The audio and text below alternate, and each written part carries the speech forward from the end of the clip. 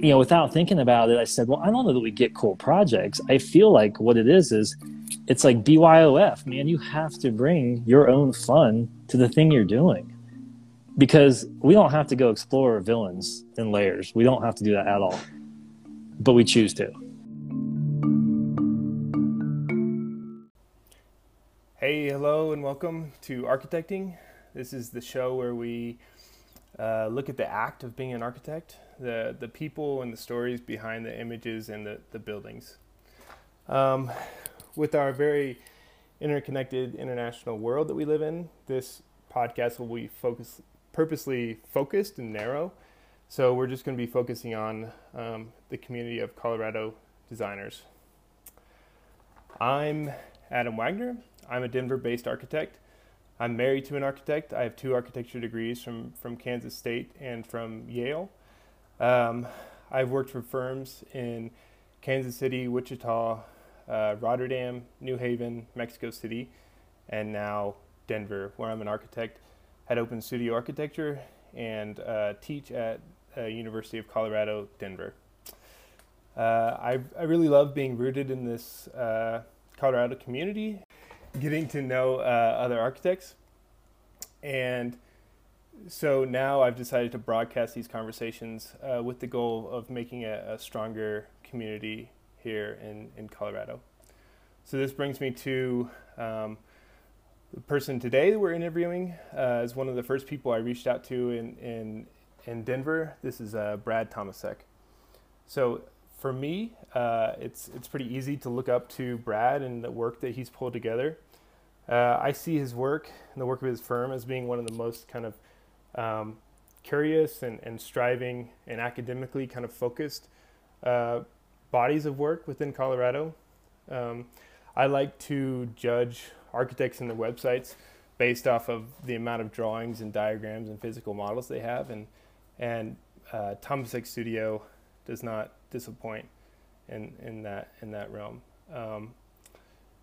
So Brad went to school at the University of Florida, and he co-founded Studio H&T in 2003, which later turned into Tomasek Studio in 2013. So Brad and this firm have won a number of awards, especially from the AIA Colorado, where they won the Young Firm of the Year award in 2008, and then again in 2020. He was also named the Young Architect of the Year for AIA Colorado in 2012, and also by the National AIA in 2012. So he's a young, forever young guy. He's been on almost a kind of uncountable amount of AIA juries and lectures, as well as being kind of consummate studio instructor at the University of Colorado.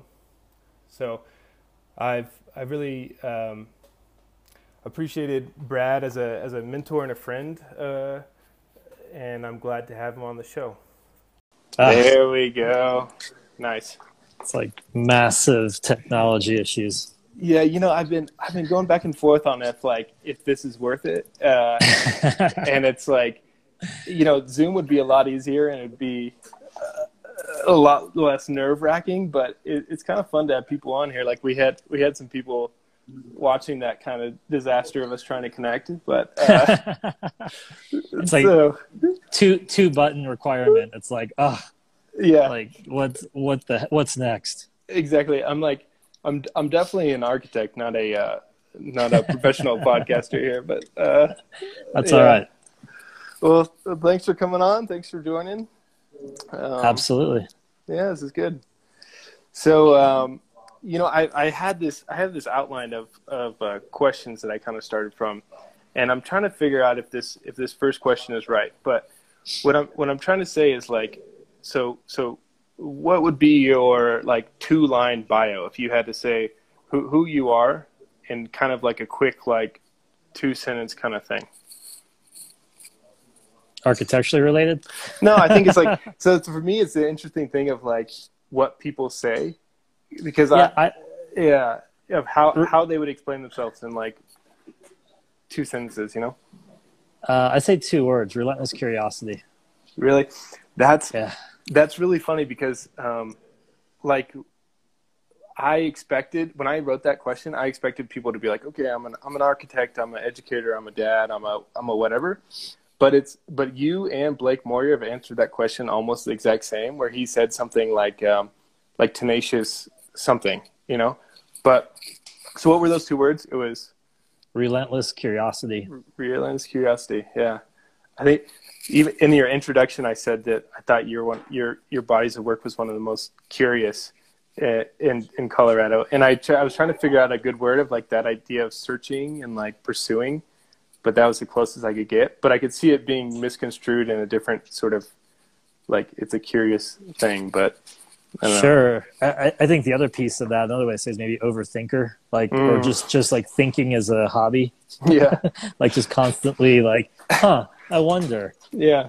That's a good, that could be like a tagline for this podcast: architecting, thinking as a hobby. Maybe that word. But so, yeah, go ahead.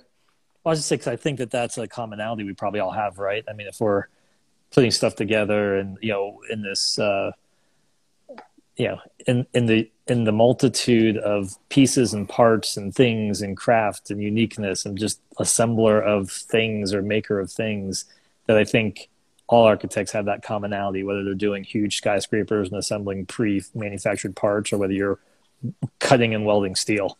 Right. Like there's just this, like, you know, makerness of us that binds us all.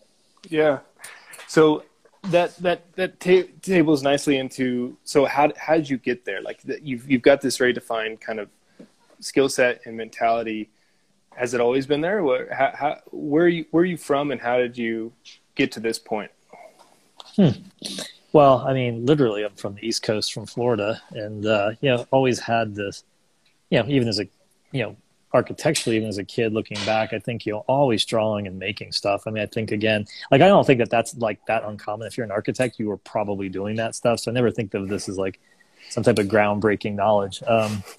But I think, you know, literally making drawings and then going out and building something, I don't know, a sunglass stand. I would draw it first, and I'd go find materials, and I'd go make it, realize it never quite looked like what I was thinking. But I mean, even on the early, you know, early days, it was always that. And certainly there's Legos and tree forts and, you know, pretty boy kid stuff-ish, you know, stuff. So I think that's... Yeah, where in Florida are you from? Like, Orlando. I mean, really? I was born in South Florida, you know, Fort Lauderdale, but my parents moved pretty early on, you know, back in, I think, like 78. South Florida was getting too populated for them, if you can imagine what it's like now. And in Orlando, I guess Disney had just opened in 72-ish, maybe 71.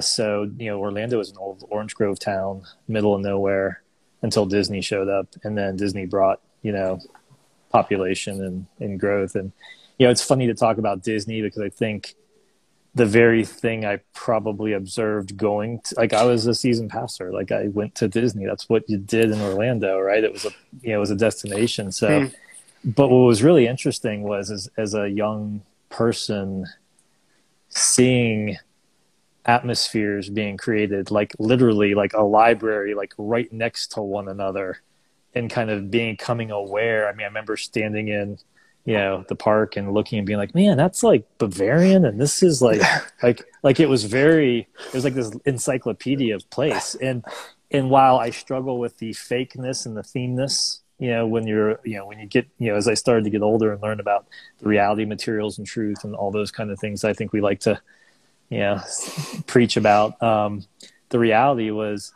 you know, Disney was taking things he had seen globally and trying to bring them back. And how do you do that other than recreate them? Even though it wasn't of its time and its place, it was of a different discussion, I think. So the very thing that got me interested in, you know, now I'm like all, you know, truth, honesty, real materials, all that was really this fake thing that was a replica of something else. So it's just that's interesting. Really, yeah, that's really funny. It really is like an encyclopedia of architecture at 3/5 scale or whatever, right? Right. Right there for you to So then was it a pretty clear path to University of Florida for you? Like that was it like, yeah, I'm going into architecture, I know, or was it bumpier? No, I think it was, I think once I got clear about bigger picture, like where am I moving towards, school or not school? I mean, yeah, I don't think it was, coming out of high school is kind of like, how do you know what you want to do out of high school exactly? You know what you're interested in. As a drafting class, and those things came very easy and it was fun. It was kind of like where my heart probably where I gravitated towards art classes, those kind of things. But I think once I had conversations with people that were in the design world and knew that's I actually funny enough went to University of Florida because I didn't know the disciplines exactly. I actually had a friend say, hey, I have a friend in DC making like, $500,000 a year as an interior designer. I was like, that sounds great. I think I want to do that. Where's that friend? Yeah, really. Right. And that was back in the 90s. Right. So I actually went to Florida into the interior design program, but like Florida was set up that all three disciplines of interiors, landscape, architecture, they all kind of take the first 3 semesters are all identical for all of those disciplines. And I mean, it wasn't, 6 weeks into design studio that I was, my teacher's like, why would you do interiors if, you're limiting yourself if you just do interiors, but a good architect does his own interiors. And while I didn't know exactly what he meant, I kind of sensed that made like, that was logical. And so immediately changed my major. And like, once I got there and saw what was going on, I was like, oh yeah, I need to go this direction. Because you had those 3 semesters where everybody was together. Was it a full 3 semesters? And then you kind of chose architecture or interiors or? Kind of. I mean, I think they just pulled everyone together. So it was like 101 was like, hey, here's basic architecture history, whether you're going in any one of these directions. So, but I literally like middle of that semester, like a month in or whatever, literally changed my major. But that's partly not knowing. I mean, I think about a lot of these 18-year-olds that are going off to college that like, how do you know enough about yourself to even know what you're interested in or what you want to do? Yeah. And I actually feel like my path was pretty direct, but even like, as you make me slow down and think about it, it wasn't so beeline. Yeah. So then let's talk about the path after school. So you graduated, and then what was next after that? I was working for a local, I was interning in year 3. Like, I mean, I think there was that natural, like, hey, I'm going to have to work, and why not work in the field I'm interested in? And I worked for an architect who worked for Morse out of Dallas, like a long time ago. He basically set up shop, opened up his own firm after, Morris brought him to Orlando. And he lived in this really ritzy neighborhood. And I wouldn't say he was a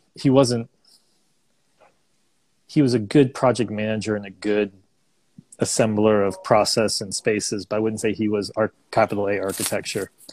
So we were doing a lot of high-end designer homes for sports stars, basically. I mean, if you know anything about Orlando, Isleworth, if you follow golf, I mean, that's where all the sports stars live. Shaquille O'Neal was living there at the time. Penny Hardaway, Payne Stewart, Tiger Woods, was coming up. We actually did a competition for Tiger Woods for his house, which he never ended up building anything on that property.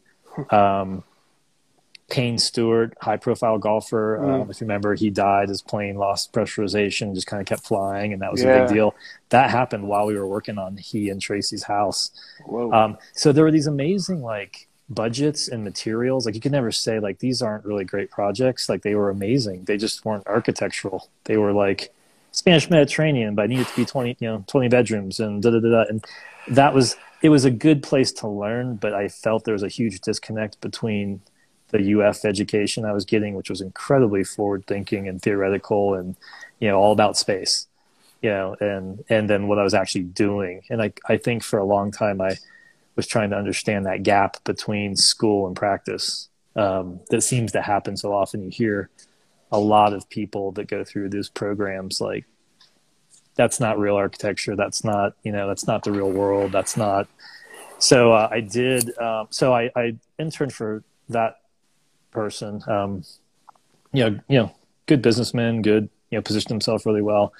But I actually was able to get an internship down south with the architect Don Singer, and he was at UF, but he went to Columbia for grad school, and to give a sense of who he is, he was a really well-known regionalist, and he won House of the Year for Arc Record back in '65 and '66 back to back. So wow, I don't expect anyone to know him, but he was thinking about space very abstractly, light, very clean spaces.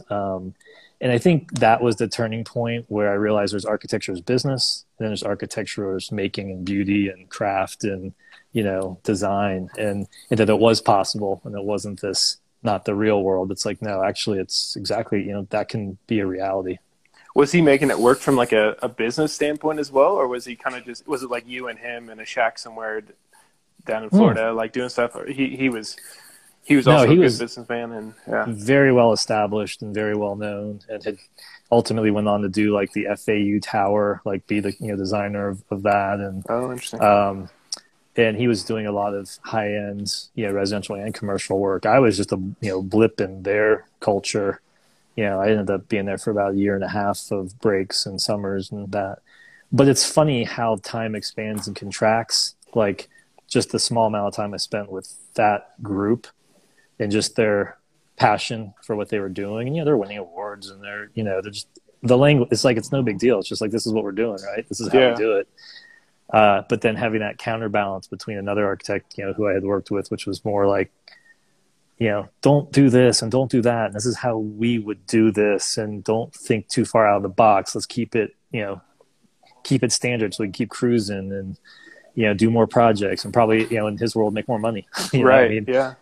So it's so interesting how there's so many different ways to do architecture, right? To be a firm, and if you're not switching firms every year or whatever, or jumping around, you have your sort of reality, and you don't know kind of what those other realities of firms can be. I think that's one reason why I want to do this podcast, is just the kind of like, how's Brad doing it? How's Blake doing it? How's, and what is that kind of connection there, or disconnect? But so I think that's really important, Adam. I mean, I think I spent, even when we first started Studio HT, and so, I mean, I guess to complete the thought was, I moved out here after, I realized I need to make a shift. I'm not staying. So after Dawn, I went back after school to the firm I'd been working for, because I didn't know what to do. I mean, I graduated and, I just went home basically, and I kept doing what I was doing and worked there for about a year and a half. And I was like, you know what, this is not,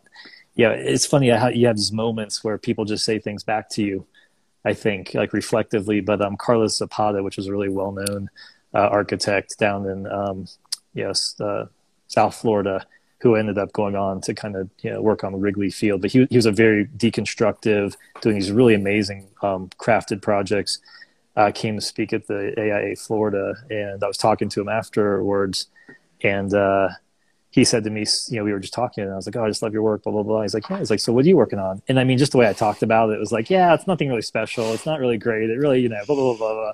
And he just looked at me and goes, sounds like it's time for you to move on. Like, and literally, like, for him, it was just a fleeting comment. And for me, it was like this moment, I was like, oh my gosh, like, he's totally right. What am I doing? Yeah. So, from there, I went to Barrett Studio in Boulder, and David has, always, he was very sustainable, but always forward thinking, very poetic in the way he approaches his work, and worked there for 2 years. And then, going back to Studio HT, which is a firm I launched with a good friend of mine from grad school, Christopher Hare, who's now a builder I'm trying to remember his firm's name. I forget it. I can't believe I forgot his name. I can edit that out for you. I can snip it. Yeah, perfect. Right, there it's Collaborate Builders. Yeah. She's with Collaborate Nice. Builders. You go back to this, like, what's out there. I think you're still looking around going, okay, how are people doing this, right? Like, how does this work? And I, if you're trying to give cliff notes and shortcuts to people, which I think this podcast, this is what you're saying, like, how are different people doing this? And I look at the different people you have, like, on your podcast, like, right, Blake's doing, really big scale stuff. And that's amazing that he kind of like jumped off from where he was. And, you know, now there's big stuff. And Dina's been doing it for a long time and kind of in different ways. And then he's got this whole New York, Jackson Hole, Denver thing. So how did things, you know, just evolve organically?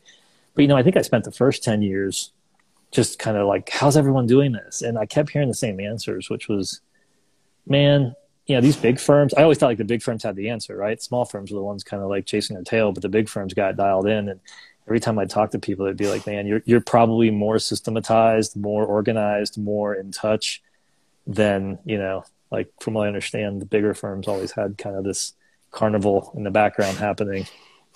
And so after a while, you just start to trust that. And then it just got to a point where I was like, I don't even know that I care how people are doing it. Like, what am I doing? And, you know, how do we make this work? How do we develop a culture and approach projects really the way we want to approach them? Right. So what was the idea when you started HT? And was there like a project that started it off, or is it just, hey, we got to do something? You know, I got laid off from Barrett Studio, and that's because of 9/11. So, you know, he had grown to 18 people, and he went down to 8, you know, effectively, and I was number 9. So, wow. So you know, I guess you could say I just missed the cut from, you know, and I get it, you know, as a firm owner later on looking back, I'm like, I totally get it.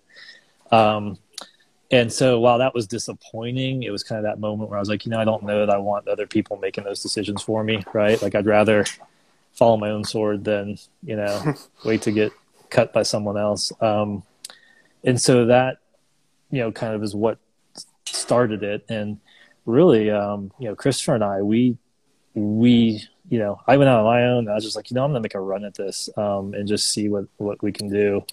Not really knowing anything. I mean, other than hopefully asking some good questions along the way. But I went out on my own, and then like 4 months later, Chris was like, you know, I'm doing the same thing. I'm like, you know, he's like, I don't want to do this anymore. I want to. And so we were just really sharing work and working together. And it was always part of the deal because we started, you know, we did his house. His grandparents left him a piece of property, or it came through the family. And so there was always this intent when I moved out to Colorado that we'd kind of work on his house together. Which we did. I mean, that was like our first like fun, like, you know, abstracted, you know, how do you build on a slope project. And it was featured on Dream Home HGTV, you know, 13 episodes. I mean, it was kind of looking back, I'm like, damn, like I can't even get that now, let alone back then. It's, you know, it's kind of like, that doesn't even seem like it was the same. What was that? Is that house on your website? What's it called? A box house. I don't think it's on the current website. Okay. But it was, you know, basically a concrete ribbon that carves the site, and you put boxes in and on. Nice. I love simple sentence descriptions. I like that with your own bio and with the concept. Yeah. So that was, you know, that was kind of a fun moment for us. And I mean, I think that gave us a little credibility, you know, being young, you know, that, you know, somehow we were featured or whatever. It doesn't mean we knew any better, or we had the history behind us or expertise, but I'm losing track of the question. So that was bringing in money. Like, how are you eating? Were you eating? Oh yeah, no. We were doing contract work, and then we would do like, you know, parents, friends editions, and I mean, it was all small stuff. I mean, it was so grassroots and organic. I mean, Christopher and I literally each put $300 in the bank, and like in a account, and that's where we came from. Nice. So there was no lineage of work. There was just, let's just talk to a lot of people and try to make the most of the opportunities. So, yeah, I think it's almost funny looking back where whatever the project was, it was like, well, you know, it's just we're just replacing trim in this house, but you know, what can we do with the trim? Like, you know, I mean, it's really that kind of, I don't know, just that desire to improve things or to reconsider things. Yeah. Denny was talking about that when he moved to Jackson, and it was like 5 years of kind of hitting his head on the wall in a way and just trying to find those special moments in each project. So like how long was that period for you? Was there a project finally that was like, oh yeah, we've kind of made it more, or is it just a slow gradient? I think slow gradient's the short answer. I mean, when I think about starting out, we were doing work for other people, which was kind of cool. Like we were helping a landscape architect out with, you know, drawings and things like that. And you're learning a little bit more about the landscape world. you know, Christopher's brother wanted to do a ski house in Silverthorne. So Nice. that felt like a pretty, like, wow, this is a moment, like this is a project we can do from ground up. And so his brother had us do a kind of a ground up place. I mean, I look back and I bet we were doing it for like $8 an hour. Like when you start looking like all the time we put into it and, you know, the deal he was getting, and, you know, you don't know what you're doing. Like, well, I don't know. It's just a weird transition. But, you know, having discussions with people like the trim carpenter, because we're talking about taking, like, we want to do these nice deep wood jams, you know, like 1x6s, and, you know, the carpenter's like, well, how am I supposed to drive a nail like long ways through a board without splitting it? Yeah, I mean, it's like that knowledge, like learning Right. from subs, and like, okay, well, it's a good idea, but, you know, how do you execute good ideas? So, I mean, you know, that was a pretty interesting project. And then you have a lot of infill. We did end up hooking up with a fairly forward-thinking developer, Cornerstone Homes, where, you know, it kind of started out where we were kind of slightly affecting some of their old stock and reconsidering it, building stock and building plans and all that. But then we started doing one-off new builds. So, you know, Alpine's probably not on our website. It might be buried in kind of the prefab. It was a German prefab panelized system, but then right. Fractured was you know, kind of one of the highlights of working with them, and that's kind of like, I guess, the lesson, educating a client over time. Like, we went from kind of taking their stuff and modifying it and trying to make it better to them saying, well, what would you do if we did something new?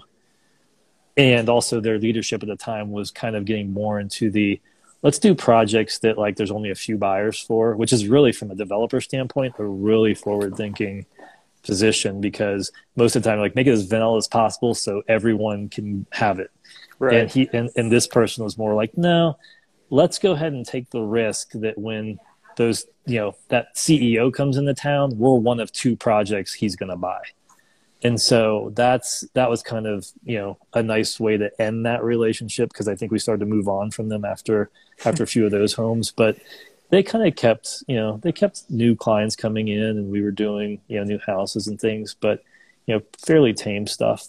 But I think if we look back, I mean, you know, there was always, you know, throughout the year, there would be, in the early years, 2 or 3 projects that I think we were really excited about, that we weren't just trying to, you know, breathe magic into something that was kind of like, you know, those 3 projects were actually really real projects. And then, you know, the HGTV thing, I think people found us and said, hey, we like your creativity. Like, what can we do? And so, I don't know, I feel like we were fairly lucky early on, because, you know, always some percentage of our work was really exciting. And I remember talking to Harvey Hine, gosh, probably, you know, 10 years ago or even longer. He's like, if you have one good project in your office a year, like, you're doing great. I remember him saying that. I'm like, damn, then I must be doing, you know, then we're doing pretty good, because you know, there's a whole handful of projects that we like. But, you know, it's still that kind of upward climb, and there's some regression here and there. And, you know, sometimes, you know, it seems like less and less the further we go on, but, you know, there's still those moments where I'm like, oh, we seem to be dropping off a little bit, or like, oh, how did this project turn in from this thing to this other thing that's less exciting, you know? So. Right. Yeah, because it's so easy to like look at your website and say, man, every project he does is good, you know? But it's like, I think I've asked you this before. What % of your projects do you put up on your website, and which ones just don't get up there? Now, yeah, probably. I mean, well, the last few years, everything's on our website that we're working on. I mean, we don't have this kind of underlining nice keep people busy, but that's also size wise, right? Like, we don't have a huge staff. If anything, the daily conversation is like, oh my gosh, do we have to bring someone on? You know, and then my guys are like, just relax. Like, we'll get through it. Like, let's not, cause I tend to, you know, do this a little bit more, but I also would say that if they're not up on our website, sometimes it's because I don't want to have like 600 projects. Like I want to curate like what we're presenting, and it's getting harder because the lists are getting longer, and it's hard to cut some of that stuff off. But soon it's all going to get lost amongst each other because it's not clear, because there's just too much. So, which I think is it's a good problem to have. I mean, when when HT split and Thomas X Studio started in 2013, we kind of went and cleaned house. But there's still there's a handful of projects where I'm like, damn, I really think that should be somewhere. There's some cool things that just are forever buried. That I don't know, but then you end up just printing them off on boards and putting them up in your tall ceiling space anyway, like behind you. But yeah, right. Yeah. So what happened there with HT? What was that? What was that end like? Because that was about 10 years when you guys were together, or? Yeah, it was 10 years. I mean, it was 10 years of kind of relatively I don't say quick growth because we never got really big, but it was 10 years of kind of, I don't know, we were just doing fun stuff. I mean, whether we're exploring prefab modules or importing panels from Germany, I mean, I do look back and go, dang, it's like, how'd that happen, right? I mean, I think one thing just leads to another. We're doing a container house back in 2008, which it was pretty still, it was pretty bleeding edge back then still.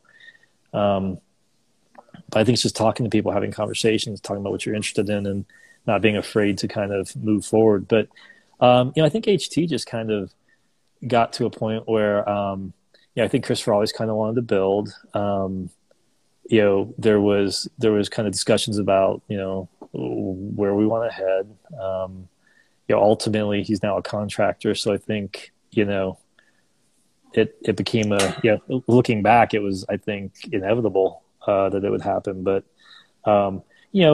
we got a Denver office and he kept the Boulder office, and it was kind of like, let's divide and conquer. And instead it feels like it more just divided. I mean, I was never a fan of, it's funny to say today, but Zoom conferencing, the group the culture started to shift because we started to be, I commuted to Boulder for 10 years and wow. It was fine. I liked it. It was actually kind of a nice piece of my day where I got some downtime, whether I was on the bus or driving. But ultimately it just seemed like we started, it was like when we split, it was like, oh, why don't you just take your projects and the people you're working with, and I'll take my projects and the people it was so clean. It wasn't like this, we were always super embedded early on, and it seemed to become a little bit more siloed. So just seems like it was time. And I do think, I remember talking to actually our client who was the Cornerstone Homes, Dean Ditas, was leading. He was the kind of creative director. And just feeling like maybe we'd kind of plateaued off a little bit. Like, where's that creativity, or where are we going, or what's the next, where are we moving to? Because it just, I don't know, started to flatten out a little bit, I think, creativity wise. Yeah. It's nice to have that kind of easy understanding of a break, and to kind of, seems like a pretty organic kind of transition.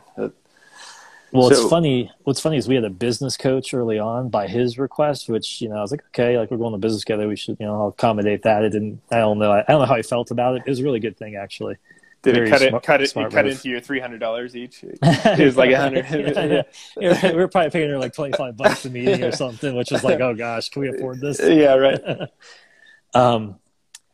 But we actually went into it because David and his partner Gary Steele split, and I came in at the very tail end of that, and we actually had a lot of conversations about, okay, how do we guard against that, right? There was this early on awareness of well, we want to do everything to make sure that doesn't happen, and yet it's still inevitable. So yeah, that's funny. My camera's falling. Nice. So then you split off. So what's the firm like now? How many people do you have? We have 1, 2, 3, 4, 5, 6 of us, and that includes an intern and my wife Krista, who's our CEO, CIO, COO, everything C. That's another piece, I think. That's a whole nother podcast, which is the business side, and I think we're super lucky because she's so business that we get to be all design. So, she keeps that side humming, whether it's HR, payroll, all of that stuff, which is critical for, a design firm to flourish. So I'll just leave it at that. So when did she join? At what point did she's helping out? she was helping out all along. She was helping out HT. She was, she was just, and I mean, to her, it's like, I think, it's her passion. Like, I mean, I think she's like, this is cool. Like seeing a small business grow and, keeping things going. But, at the same time, like this year, she spent a lot of time doing contract work as a consultant. So, she kind of dovetails back and forth, and, it's worked out. It's worked out pretty well. Nice. Yeah, that's lucky. Being married to an architect, this household's not very diversified. Like, she's actually on like an AIA conference call over my shoulder that I have to keep kind of muting her. But having that complementary skill set, business skill set, would be nice. But I'm not saying it's all roses. I mean, there's times where she's like, "Why are you doing this?" I'm like, "Because I have to." So yeah. She always kids me because I told her once in time I said I teach because it feeds the soul, not the bank account. And she'll say like, "Well, go feed your soul." Go feed your soul. Yeah. So that's funny. Well, I think that's good. Like, going into this next section of the questions, I'm really interested in sort of like what was like the mountaintop moment of your career, and what was the lowest? What was the darkest time of being an architect? Well, I don't know what gosh, I feel like I'm still climbing that mountain, actually. I mean, I guess I feel like the best is probably yet to come.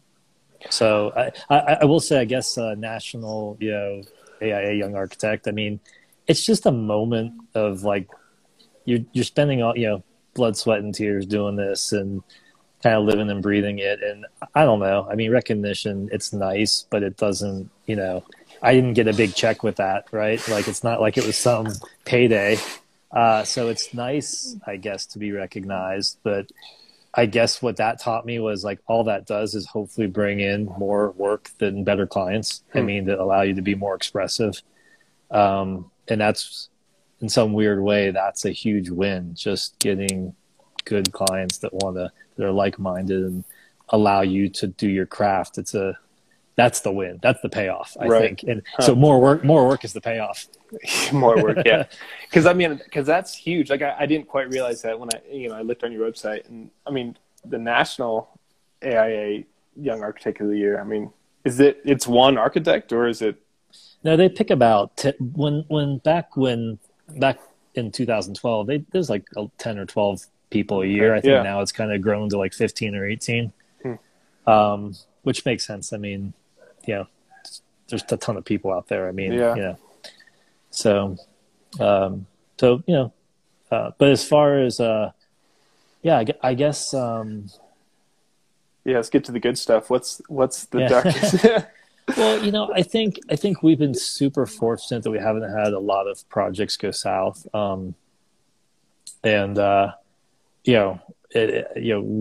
I think one of the cool things about what we do and what other, designers out there are doing is you kind of get intimate with your clients. You get to like know them in some small way, but more deeply, quickly.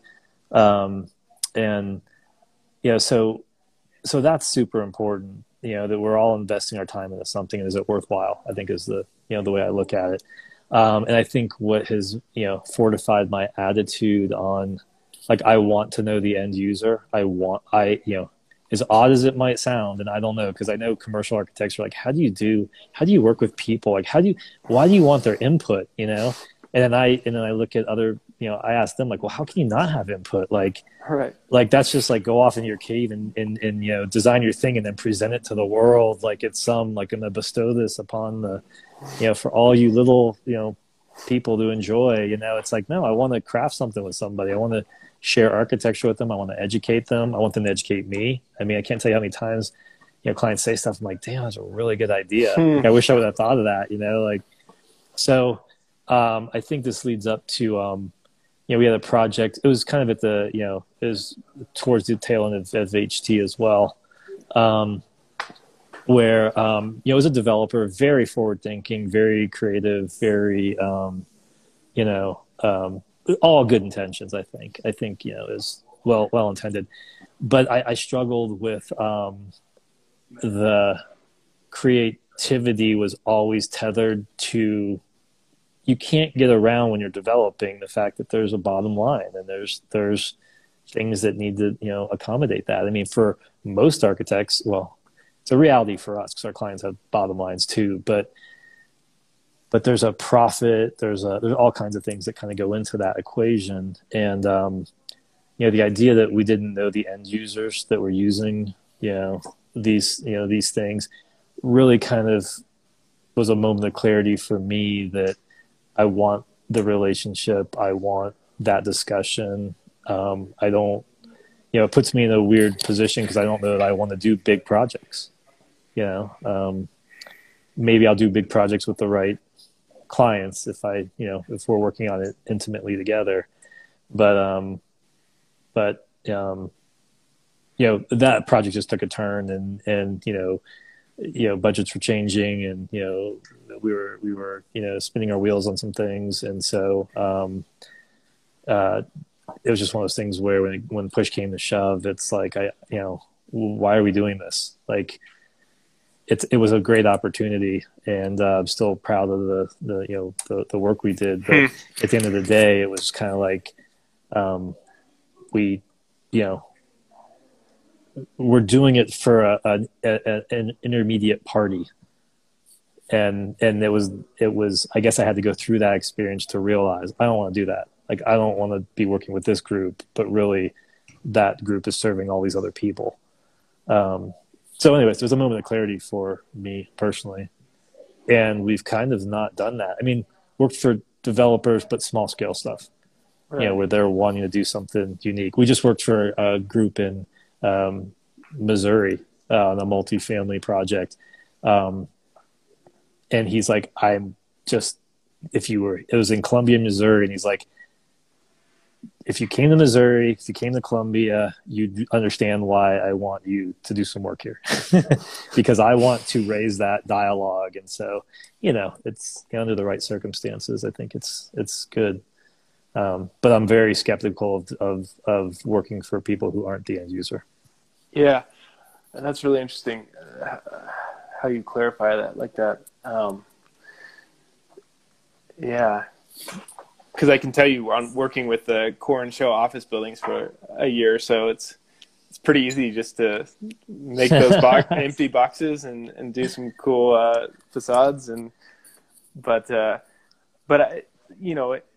we haven't got into your teaching at all. But I think with teaching, like I know you're teaching all these different typologies and looking at libraries, looking at these other things. Does it get to you like that itch of I'd like to do some more commercial projects or larger projects, or it's just something you won't sacrifice with that idea you just talked about? No, I mean, one thing I think, and I'm pretty flexible. I mean, as a person, and we get calls and we do commercial work, and it's small, but it's smaller scale, right? I mean, I'm of the opinion that there's a certain size that you start to get beyond that you can't be personal. I mean, you can try. And I always use Lake Flato as the example. Like I like Lake Flato, and I grew up admiring them because they disassembled a barn, reassembled it, made it into a house. Like they were at the scale where they were working and making, and they might as well have been out there doing it. It was that kind of intimate relationship. They do amazing work. They do big stuff these days. It's incredibly sustainable. It's green. Like they're probably one of the most prolific firms doing what they're doing.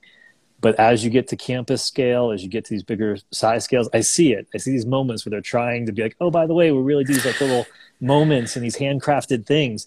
But it's like saying like, let's make a skyscraper feel like a neighborhood. It's like, I don't know that it's possible.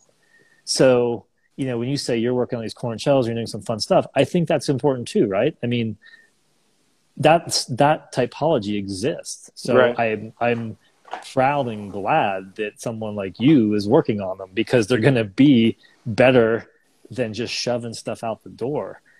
So I think it's just kind of the lane you want to operate in. And, I wonder sometimes,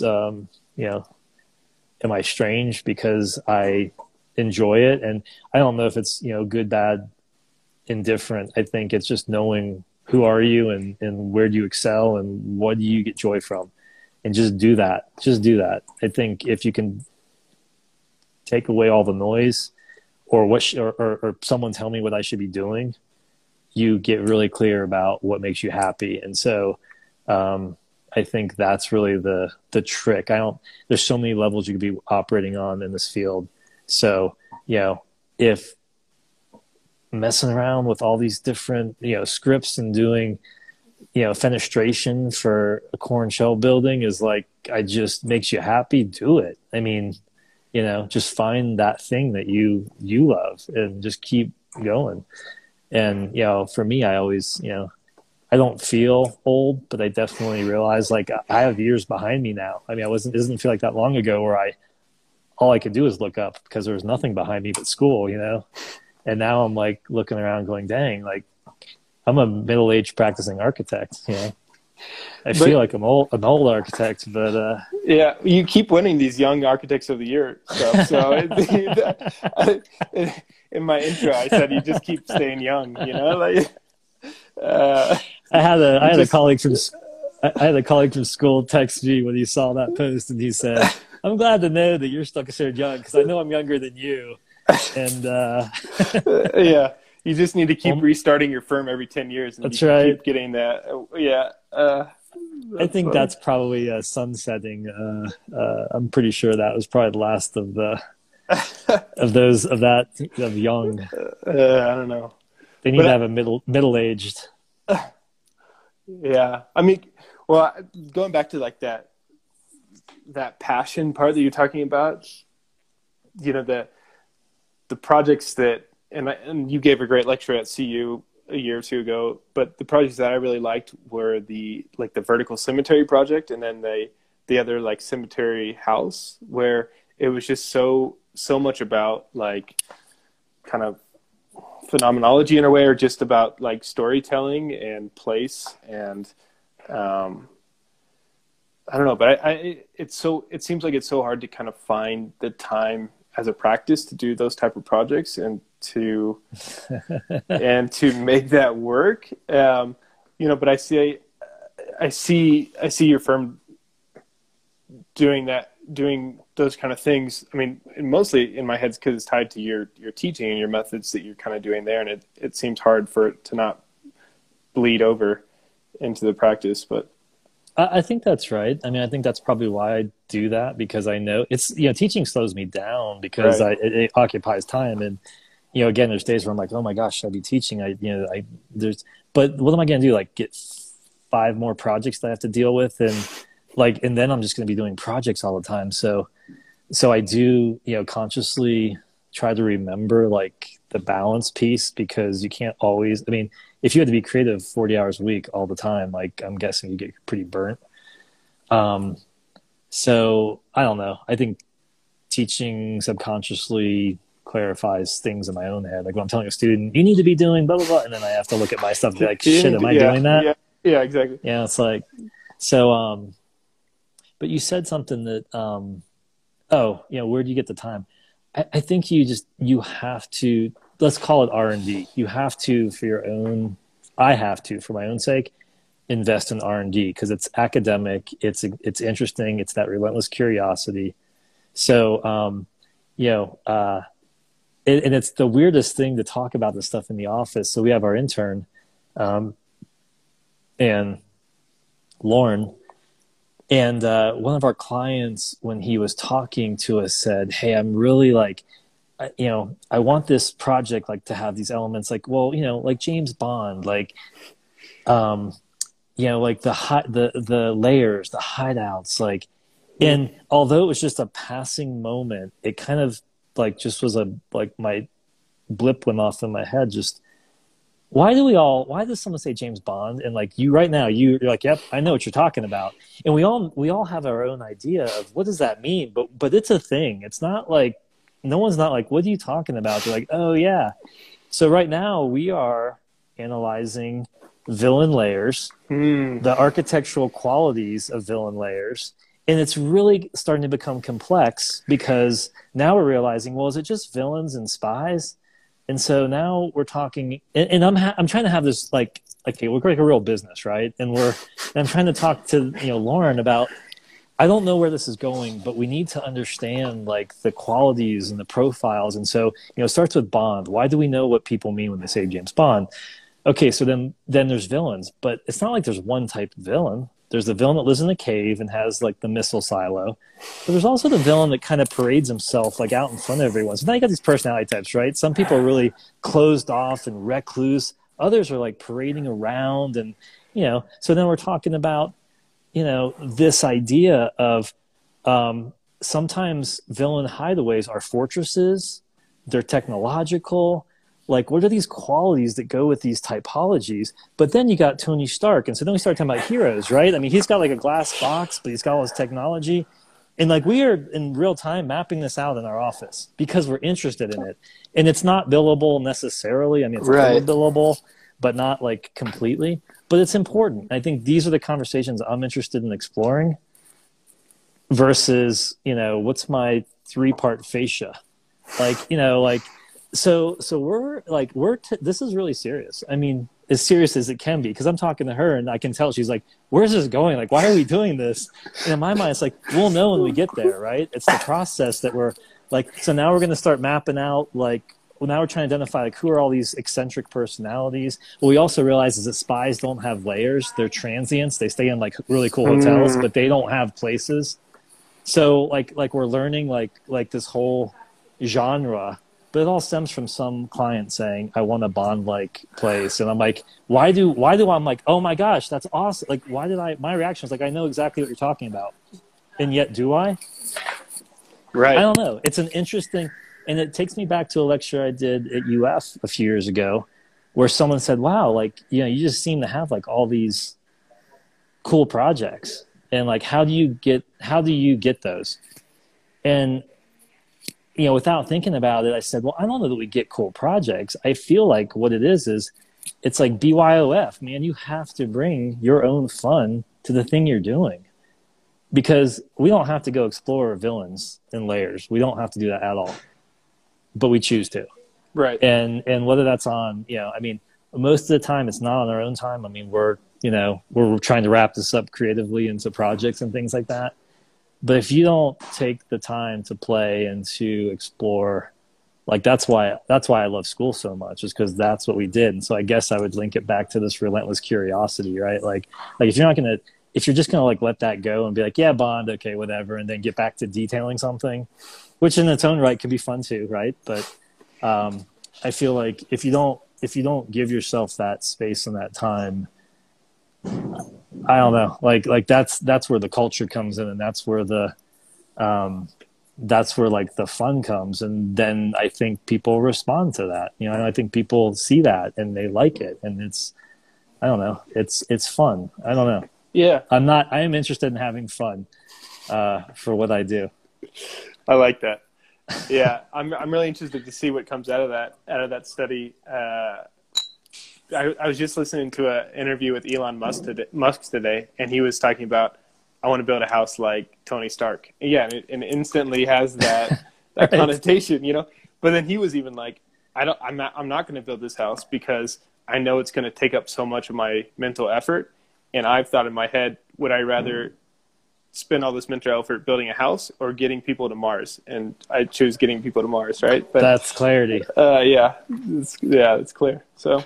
So last question, do you know where you're headed? Do you know what's next? You just keep cruising on this good ride that you have going for you so far.